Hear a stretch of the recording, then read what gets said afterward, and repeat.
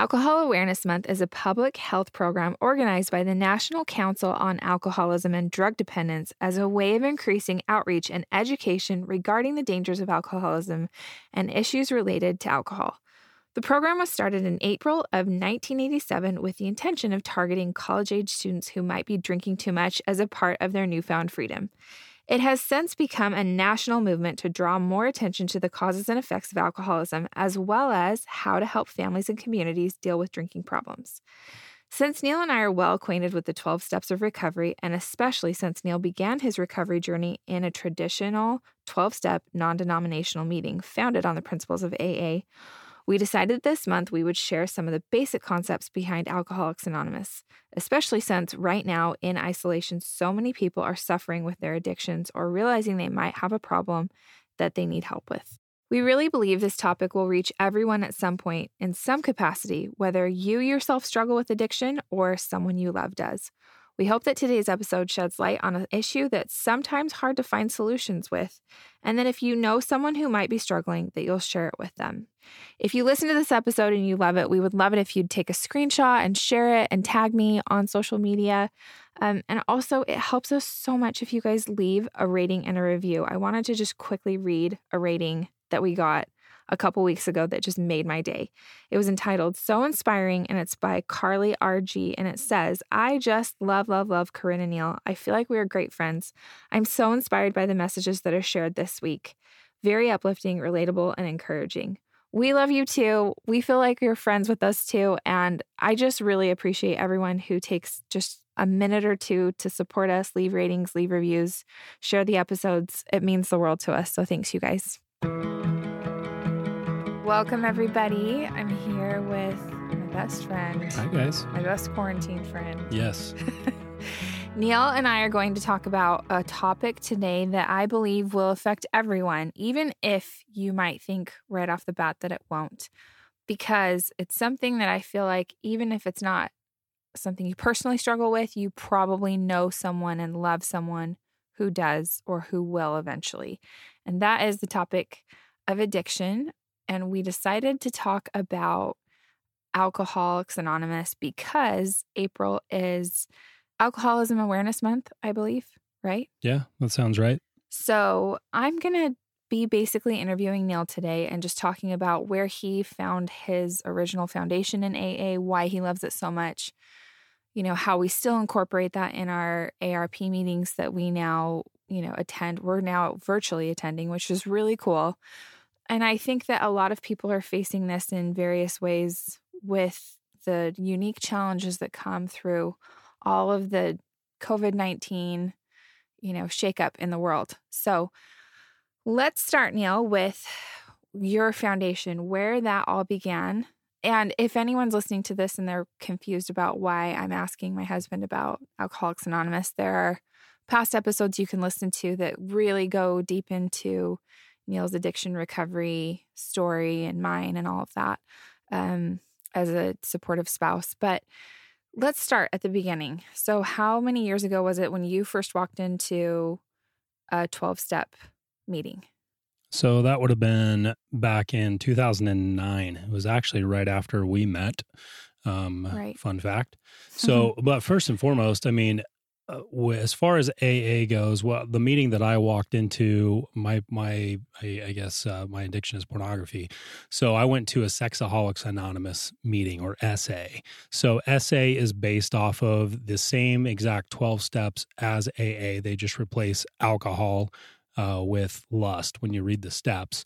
And they use the same text. So it's like the big book, Alcoholics Anonymous, the 12 and 12, 12 steps, 12 traditions, if anybody, if you're familiar with that. So I just want to make that clarification so that this will make sense. So, but the way that the meeting was ran was very similar to an AA meeting. They ran it very closely related. We used all the same text. We worked the steps in a similar or the same way. But yeah, I started going to those meetings back in 2009. So let's paint a picture for anyone who's not been to an AA meeting or any type of 12-step meeting, because I think it's I think a lot of people, their only exposure to what that is the media and the media's portrayal. And so they might have certain preconceived notions. What is it like for a person who walks into their very first 12-step meeting? I think the first thing that my experience in walking into it was crazy to just see how real, raw, and just open people were. I'd never been in an environment where I've seen that level of honesty, where people are just talking about, very candidly about challenges that they're having in their lives, about their families falling apart, things that they've done or are actively trying to stop doing. Talking about their, character weaknesses and challenge, like defects of character, whereas before in the outside world, it's very much the opposite. You try and, I was Hide used to those things. putting up a front and being like, no, like it's good. Or, yeah, I had this problem at one time, but now it's good and I overcame it and life is grand. But people were actively talking about struggles and challenges they were in the midst of. So it almost was kind of threw you off. And then, initially my thought was like, man, well, these guys are gnarly. Like, I am nothing like these people. Like, this is intense. And isn't that a common thread with a lot of addicts? The first time they walk into a meeting, they want to just look for the differences, right? Yeah. I've heard a lot of people, if not most of the people that I know in recovery, say that. They're like, man, I'm nothing like these people. Like, these people are crazy off the rails. Like, man, I just have a problem, a drink here or there, or, I just, watch pornography every now and again. Like, I'm nothing like these guys. I'm not out doing X, Y, and Z like, this person's talking about. This is next level. But those people oftentimes are the ones that are finally at a meeting because they just lost everything, or they just lost their job, they just lost their family, or it was court ordered or whatever. Yeah, or there's some end of the road, their wife caught them in a lie or caught them, engaging their addiction, or, something happened to where they got there. And the initial feeling is like, man, I'm nothing like these people. But as you come to a meeting and you begin that process and you hear shares and you really start to listen, you find out, man, I have so much in common and we're all the same, man. Like I struggle, maybe it's a different addiction or a different way of acting out on my addiction, but it reads and sounds the exact same. Yeah, I think that's a really important differentiation or just expectation to tell people about, that it may not be a warm, fuzzy, like, oh, I belong here kind of experience the first time. Probably won't be. Honestly, I don't think few people roll into a meeting and be like, wow, yes, I feel like I'm one of the people here. I'm a regular. I think it can take you back a bit.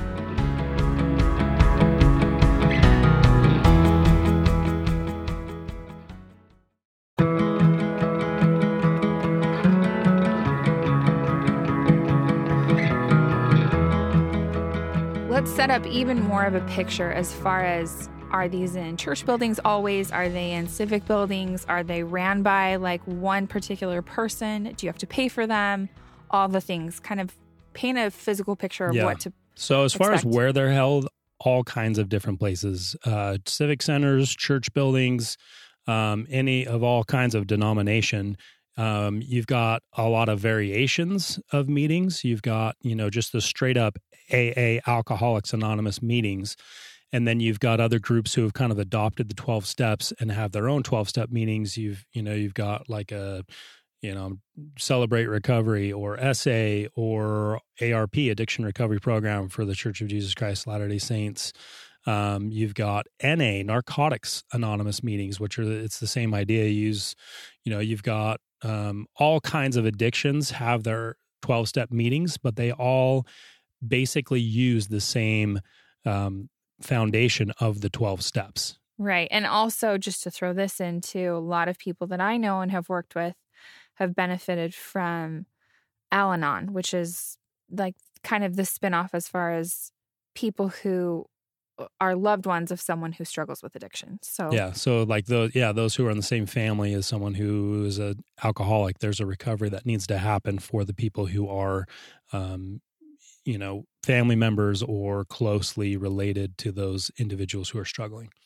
Okay, so the next question I have is, does it cost anything? And then who's running these meetings? So the coolest thing is they are free. So you show up. Some meetings, I know in SA, they pass around like a little donation plate that you could, throw in a dollar or two just to cover very basic costs of maybe there's a small rental fee for, the center they're in, or for like I know some groups are like big on coffee or something like that, like AA, I think, does that a lot, or just for different costs that are involved. It's an optional deal, but they're free.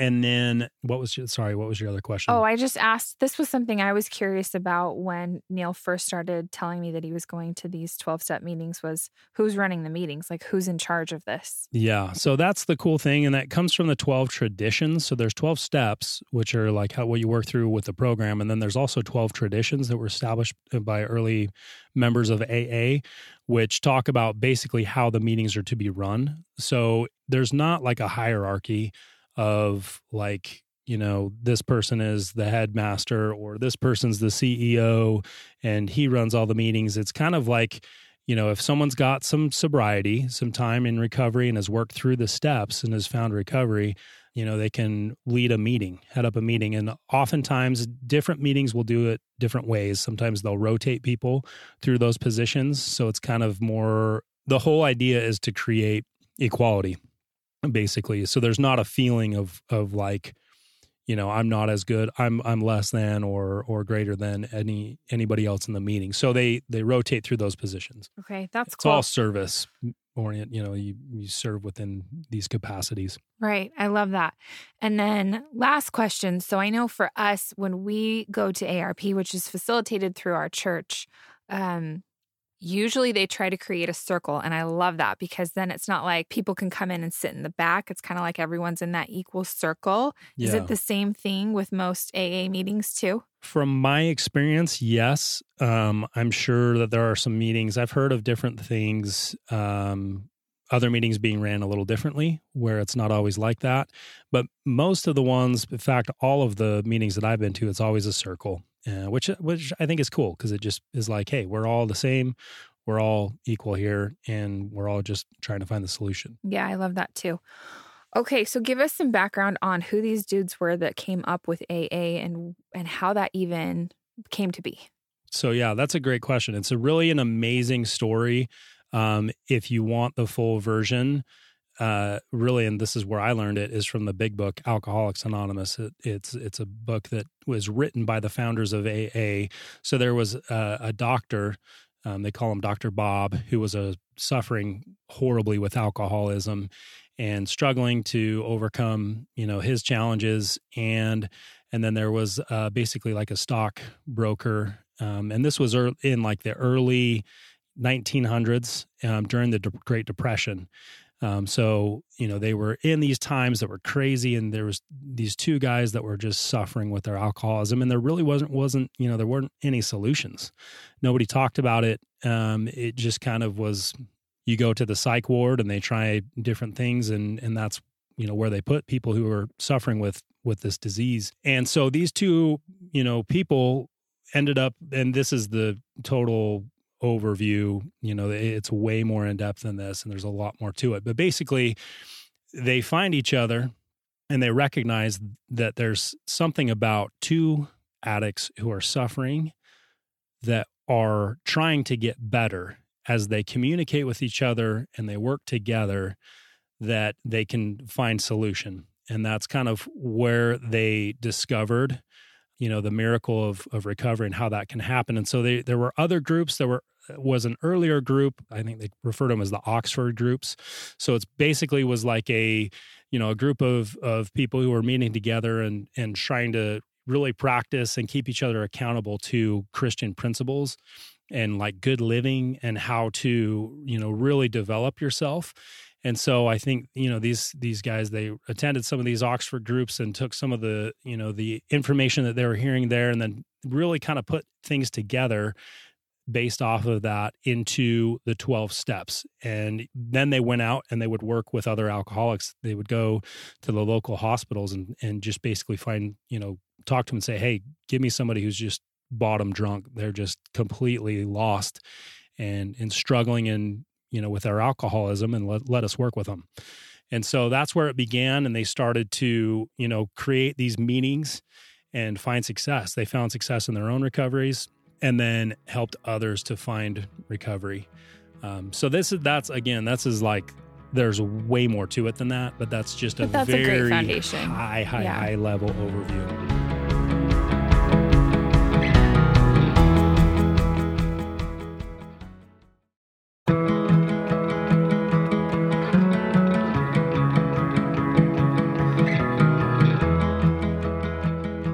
I want to point out too, when you say the big book, I always picture something like War and Peace, like 3,000 pages or something. Yeah, it's not, like huge. It's not that big. If you're a member of the Church of Jesus Christ of Latter-day Saints, it looks kind of like the Book of Mormon. It does. It looks like the same size. It's like a blue, same size, similar covering. It's kind of funny.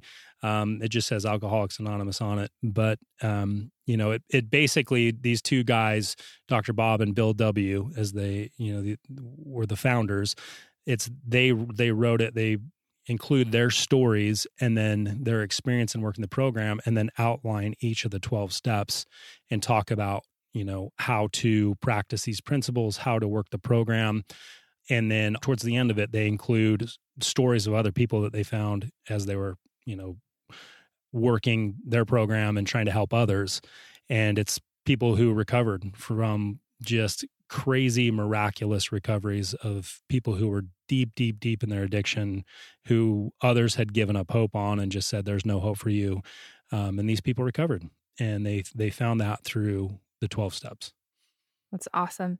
I do want you to explain, though, what you mean when you say recovered, because I think some people, and you and I have talked about this, people will talk about, so when are you graduating from that program that you do, or when are you done with your classes? That's a great question. I get that question all the time, is like, oh, cool. So you go for a little while, like when you work the 12 steps and then you're done. And it really doesn't work that way.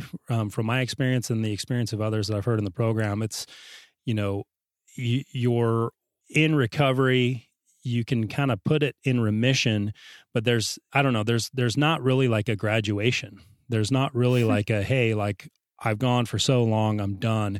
The way that the steps are set up is it's a complete change of your life and your heart and your mind. And then in order to retain that change, through AA talks about a higher power that you identify, your higher power makes that change, and then you in turn go and help others. And then there's the final maintenance steps where you got 10, 11, 12, where you live in recovery, or you practice these principles in everything that you do on a daily basis throughout your life in order to retain that change that happened.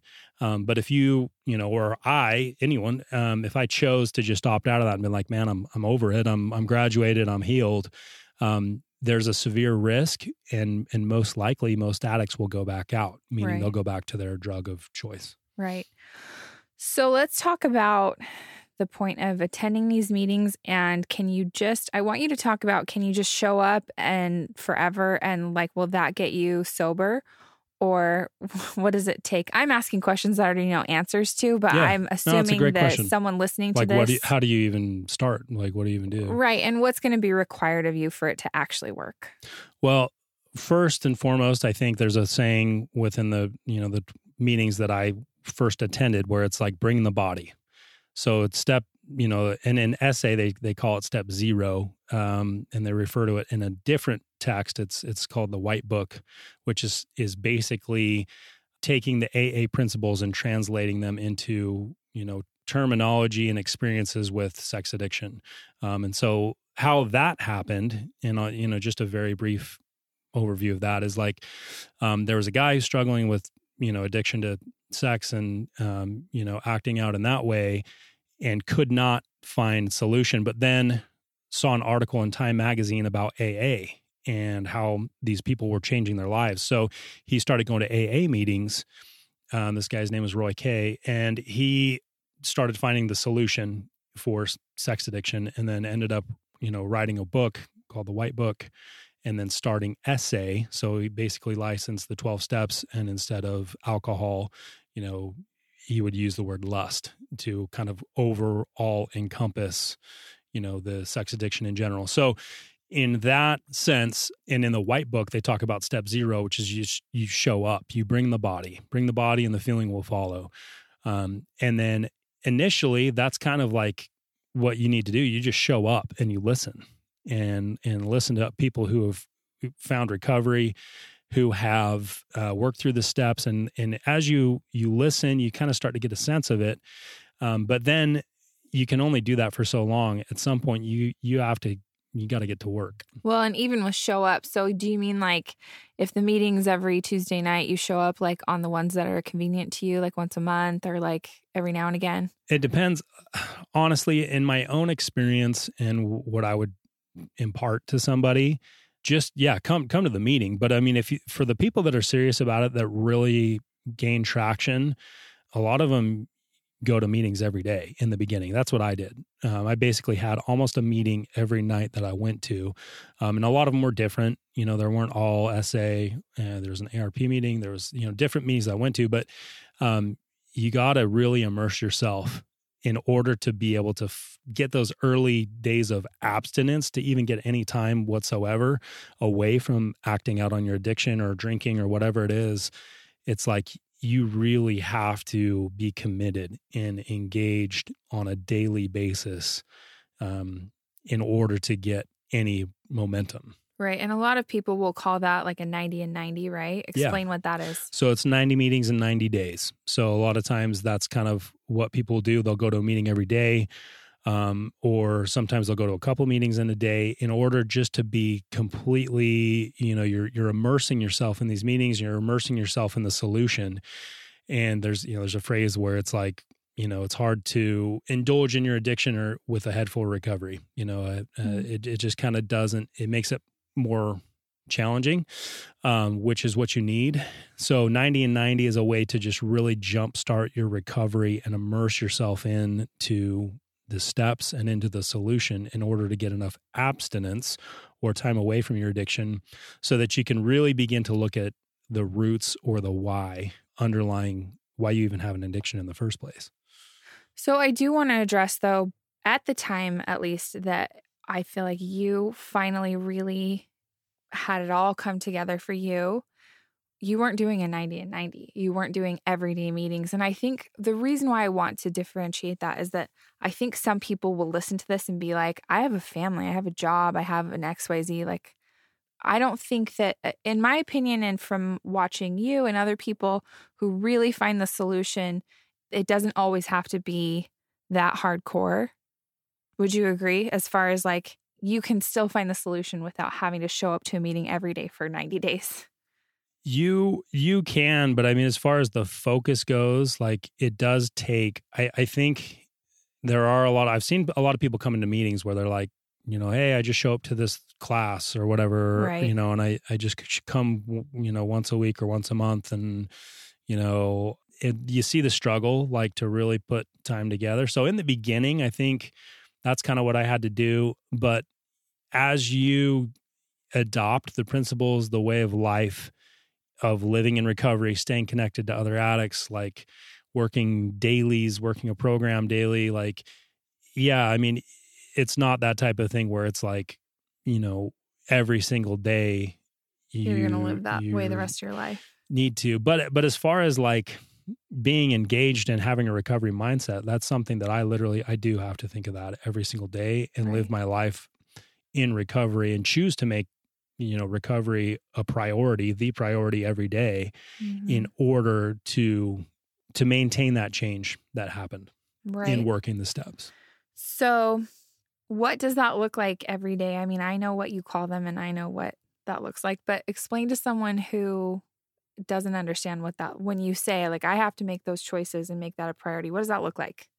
Basically the whole program is really based off of a concept which totally threw me at first, called you surrender, or you are letting go of your attempt to control and work your way out of the situation on your own. Because I think my entire life and in most addicts' stories I've read or heard, there's this sense of like, man, okay, I really get to that point where I want to make a change, but like I'm trying to, and it's just not happening. I'm trying to will my way out of it. I'm trying to think my way out of it. I'm trying to, work, do all this stuff on my own, or go to the gym a bunch, or, whatever, that's going to be the solution. Or what my buddy said, like his mom suggested tennis lessons, like take tennis lessons and, that'll get you off of your pain pills. And, well, I shouldn't laugh because that's someone who just, they're like well-meaning, most well-intended things in the world, like people that, everyone has great intentions, but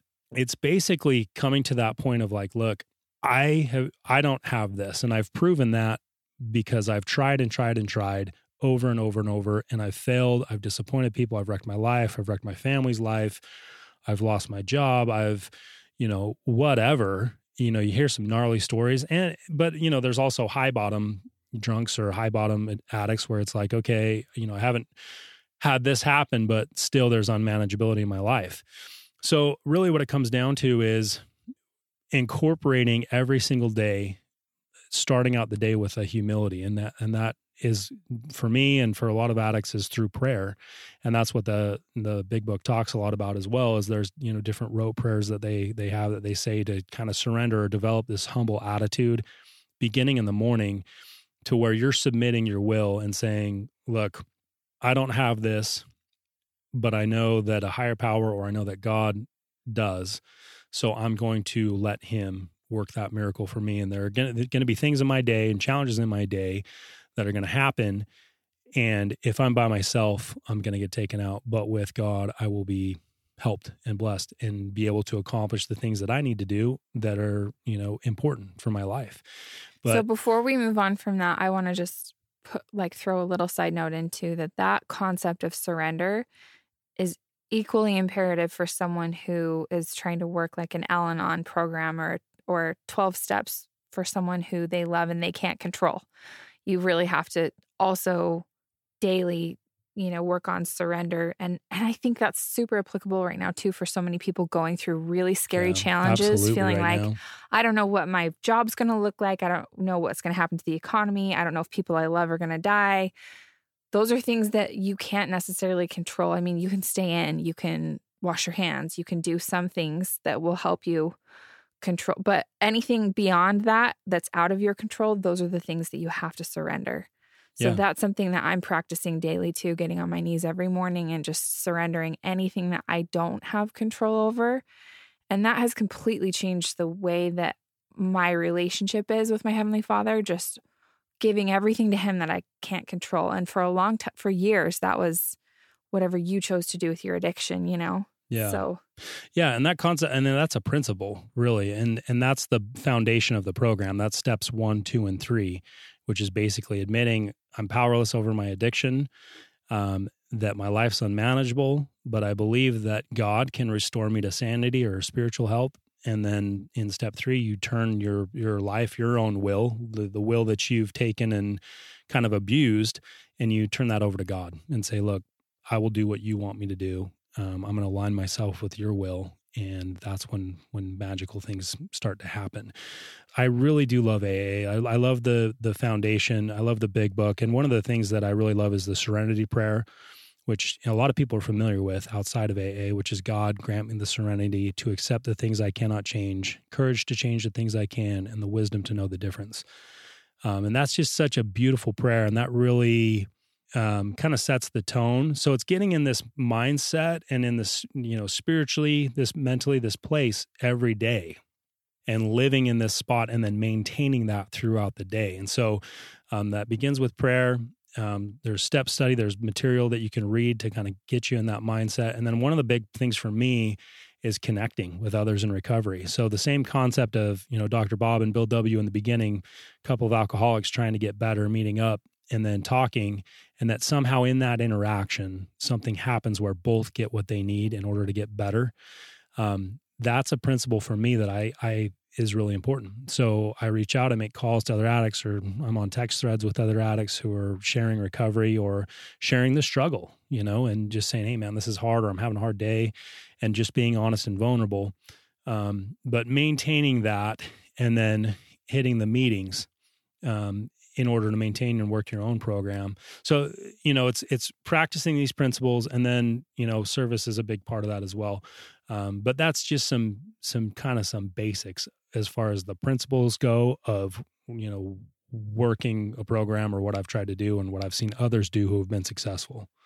So I want to talk about isolation right now for a minute, because that's something that so many people are struggling with what our country's, the whole entire world, not just our country, is facing with trying to self-isolate to help save lives.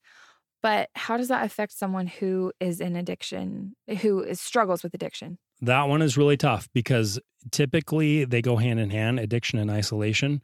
For me, that was the case. It's like I kind of couldn't do one without the other. Like, in order to engage my addiction, I had to isolate in some way, shape, or form. And that's kind of like a lot of the addiction wants you to be alone and by yourself. And then that's when it can kind of take over. So being in a situation as a country and as a world where we're being told to isolate, that makes it extremely difficult. I actually, a buddy of mine sent me this article. It was a Fox News article that basically was stating that the effect that is having on people in recovery and on addicts in general. So, the title of it, this Fox News article says, health coronavirus causing rise in drug alcohol relapses among people in recovery, expert says. So they talk a little bit about that, which totally makes sense. You're alone, maybe you have access or you don't have access, or you're kind of playing those mind games. So much of a recovery is staying out of your own head, because, I've heard the term and people talk about, like, being in my own mind it's a rough neighborhood, and it's not a place that I want to be. And so the trick to getting out of that place is to connect with somebody else, to get you out of your own head and your own way of thinking that got you into an addiction in the first place, in order to get out of it. So connection still is possible and still is completely vital, but now we just have to do it virtually, which is kind of what we're doing right now. Yeah. So you've walked us through a little bit of your dailies, like your surrender, your prayer, your connecting with others. But I want to go back to talking about what's required of you if you actually really want to work the 12 steps and take this AA path seriously, or whatever acronym, but any one of the 12-step programs. Because I think there are a lot of people who have the perception is you walk into a meeting, it's almost like a testimony meeting. You kind of just share your feelings. And by doing that every week, you eventually recover from your addiction. I wish that were the case. I really do. That would make it so much easier if I could just go somewhere and talk, and then that would heal me. But there is work. There are things you actually have to do. So first and foremost, the people that I've seen be successful, and in myself where I saw traction, was getting a sponsor. So going to a meeting and finding someone that has what you want. And you'll hear it. You'll hear somebody share it, and it will strike a chord, and it will resonate. And then they were as sick as you were, but they found something and that you want, and you can hear it when they share, and you feel it. And a lot of those people in step 12, as part of the 12-step program, is to help others and walk others through the steps. So you're helping somebody work their program. You're helping somebody work step 12 by asking them to sponsor you. So that's kind of step one, is finding that sponsor and then getting to work, and just sequentially, one by one, working through steps 1 through 12, and not in like the sense of, I want to get this done and graduate, which I think a lot of times you're like, all right, cool. Like, I want to do 1. Okay, let's do 2, 3. And you want to work through that. That's the whole point of having a sponsor, is they can help you and act as a guide. It's not somebody that's like your parole officer or your bishop or your mom or dad. It's basically somebody who's walked the path before you, has found, how to do it. They relate it to climbing Mount Everest. They've climbed Mount Everest, and now they're there to show you the way and help you know what to watch out for and how to go about it so that you can be successful. Right. Can your spouse be your sponsor? You could. Theoretically, we've tried that. It's a bad idea. I wouldn't suggest it. Usually you want another addict. You want somebody who's struggled with the addiction, who's worked through the steps, who's found recovery, and who is at that place. in order to, that's when, according to the big book and my experiences in my own and in meetings, that's where people have found success. So let's just briefly go through each of the steps and just give people like a very high level overview of what each of those steps would look like if they were to work the 12 steps. So first and foremost, people always want to read through all of them and then take it all in at once. And if you do that, you're never going to work this program. There's a reason why it's worked sequentially, one step at a time, and that you only focus on the step that you're on. And that's it.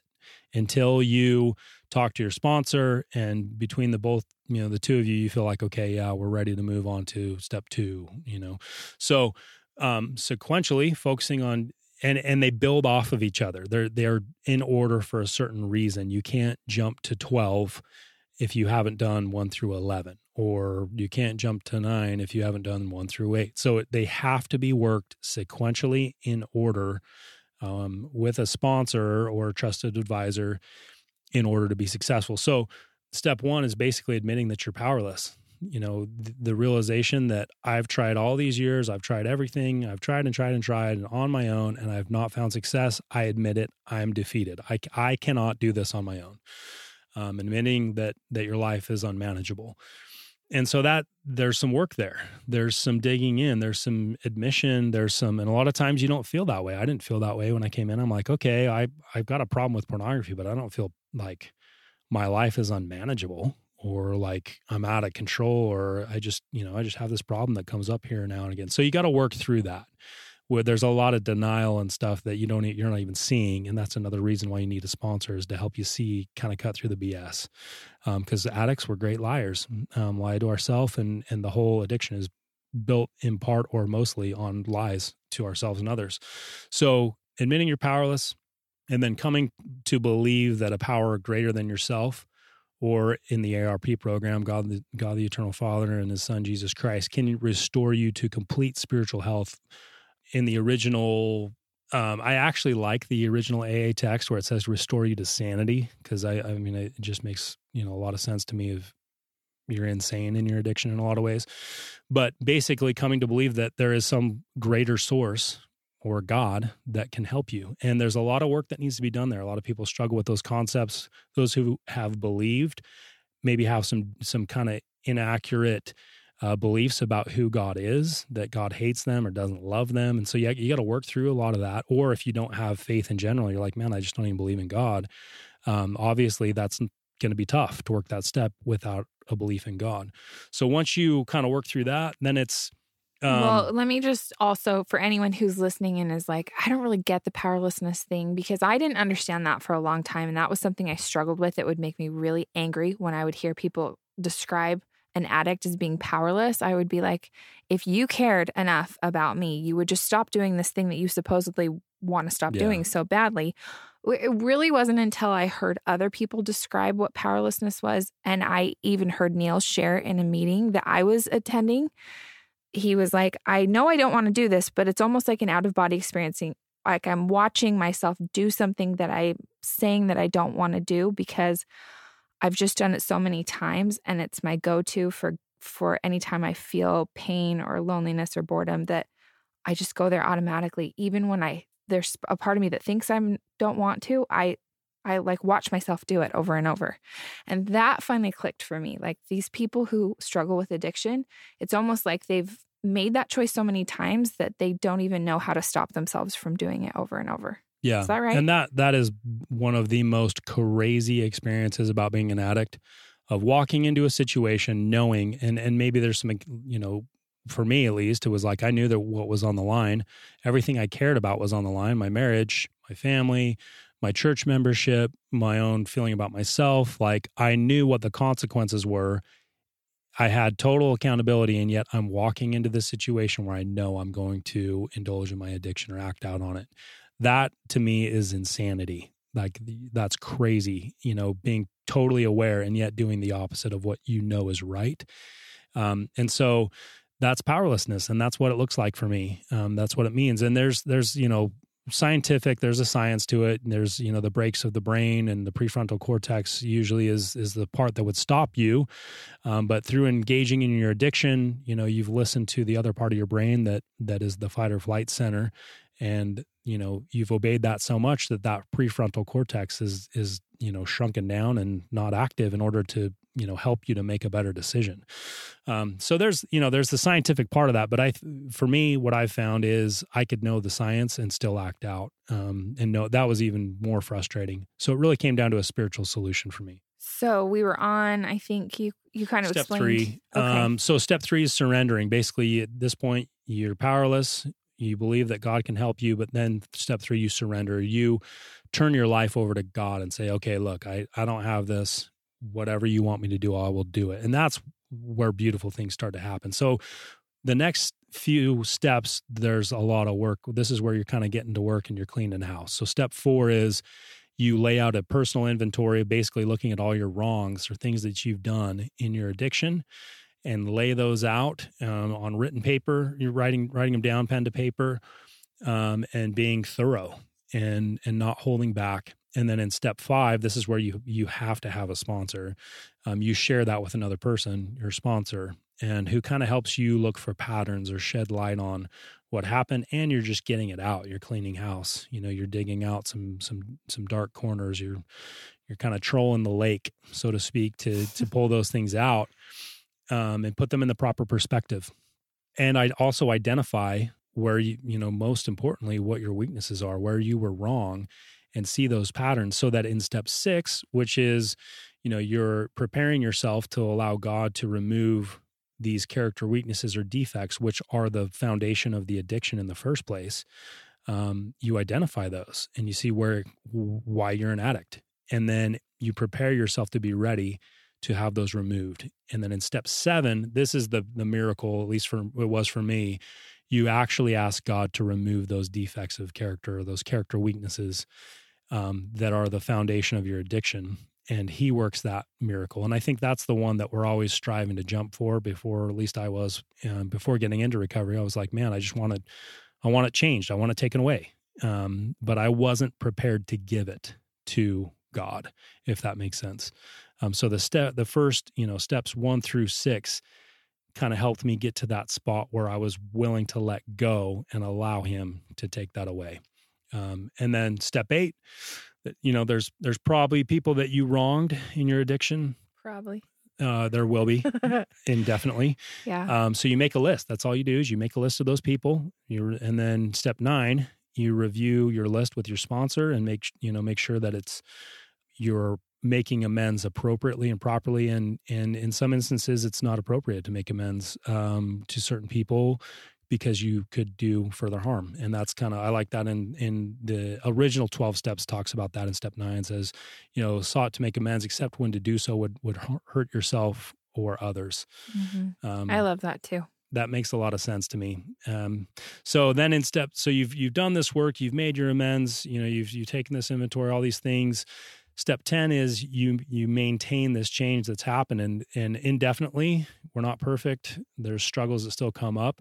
These character weaknesses or these, things that cause you to be an addict in the first place, they creep up in your day to day. So you got to watch for them. You got to take an inventory each day of when you're wrong. And when you're wrong, you have to promptly admit it to maintain those changes during stressful times. Then step 11, you're maintaining your connection with God or your higher power through meditation and prayer.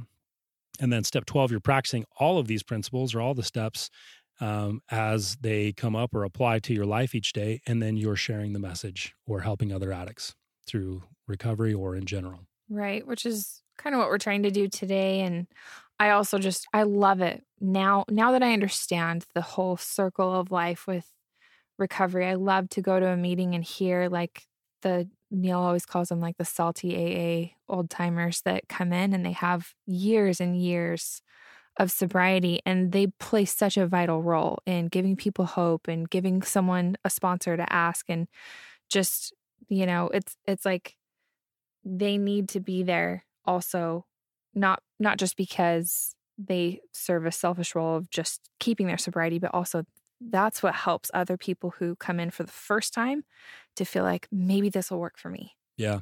I needed to see that. I needed to see somebody who was an example of like, man, this is possible. And for me, seeing somebody that had, even like, a couple months, I was like, whoa, no way. Like part of me was like, you're lying. And the other part was like, man, that's amazing. And then you get people who are, it's like years, 5 years, 10 years, 20 years. Some of these guys that I've seen in meetings, you got like 20, 30, 40 years, AA and other programs. So you need those guys. We need to see that it can be done. And so I think it's hard to see that. A lot of times people will get recovery and then they'll bounce, and stop going to these meetings. And, I think that I look to those people and I'm like, man, we need you. We need to see, I need you in these meetings to provide your experience, strength, and hope, man, to be able to know that it can be done, especially for the newcomer to come in and see that guy who's got 20 or 30 years. Give what has been freely given.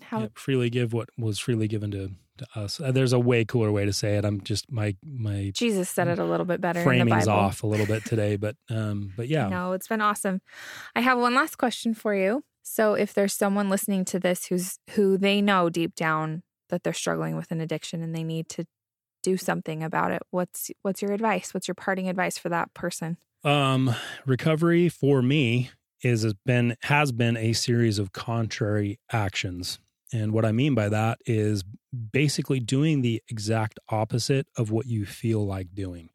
I didn't feel like going to a meeting with a bunch of other people who were addicts and expressing that I was an addict. I didn't feel like being honest with my wife or my bishop or whatever. Like those were like death moments of like, man, I'd rather die than do that.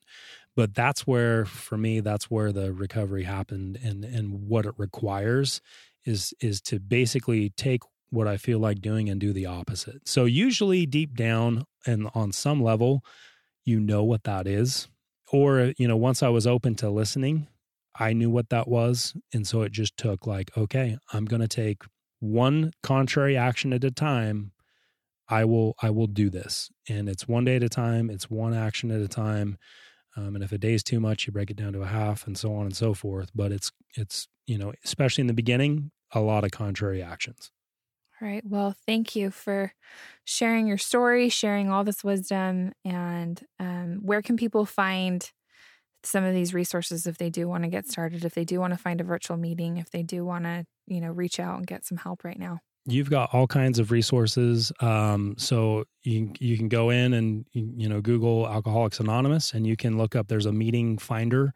Basically, you can type in, your zip code and it'll bring up meetings all over. You can go to, if it's pornography or sex addiction, you go to SA, Sexaholics Anonymous, put that.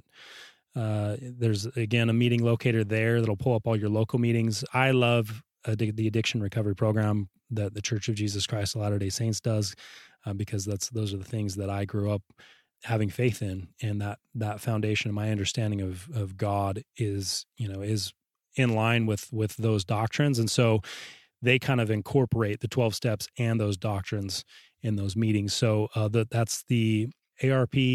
We'll put it in the show notes. It's churchofjesuschrist.ar or addictionrecovery.org, I think, but we'll make sure that's correct and link it up in the show notes. All of these will be in the show notes. I'll put all the resources here. And there's so many virtual meetings. If you happen to be listening to this during COVID-19 still, when this is rampant and people are having to self-isolate, you can attend a meeting virtually. There are meetings like multiple times a day, every day. And if you can't get to an ARP meeting, go to an AA meeting. If there is a 12-step meeting, I guarantee you, wherever you are. And if for some crazy reason you're in the middle of like the bush somewhere, you can virtually either call in meetings. And now more than ever, there are like Zoom meetings. There are all kinds of like, that's the thing. Like there's no excuse not to be able to find a meeting at this point in time, which is an amazing thing. I agree. Well, thanks again for doing this with me. Absolutely. Thanks so much for listening to Mint Arrow Messages. Make sure you follow us on Instagram @Mint Arrow, subscribe to our Apple Podcasts, and rate and review us if you like us. And to get show notes, go to mintarrow.com/podcast, and you can even sign up to get show notes emailed right to your inbox, and we'll email you every time there's a new episode.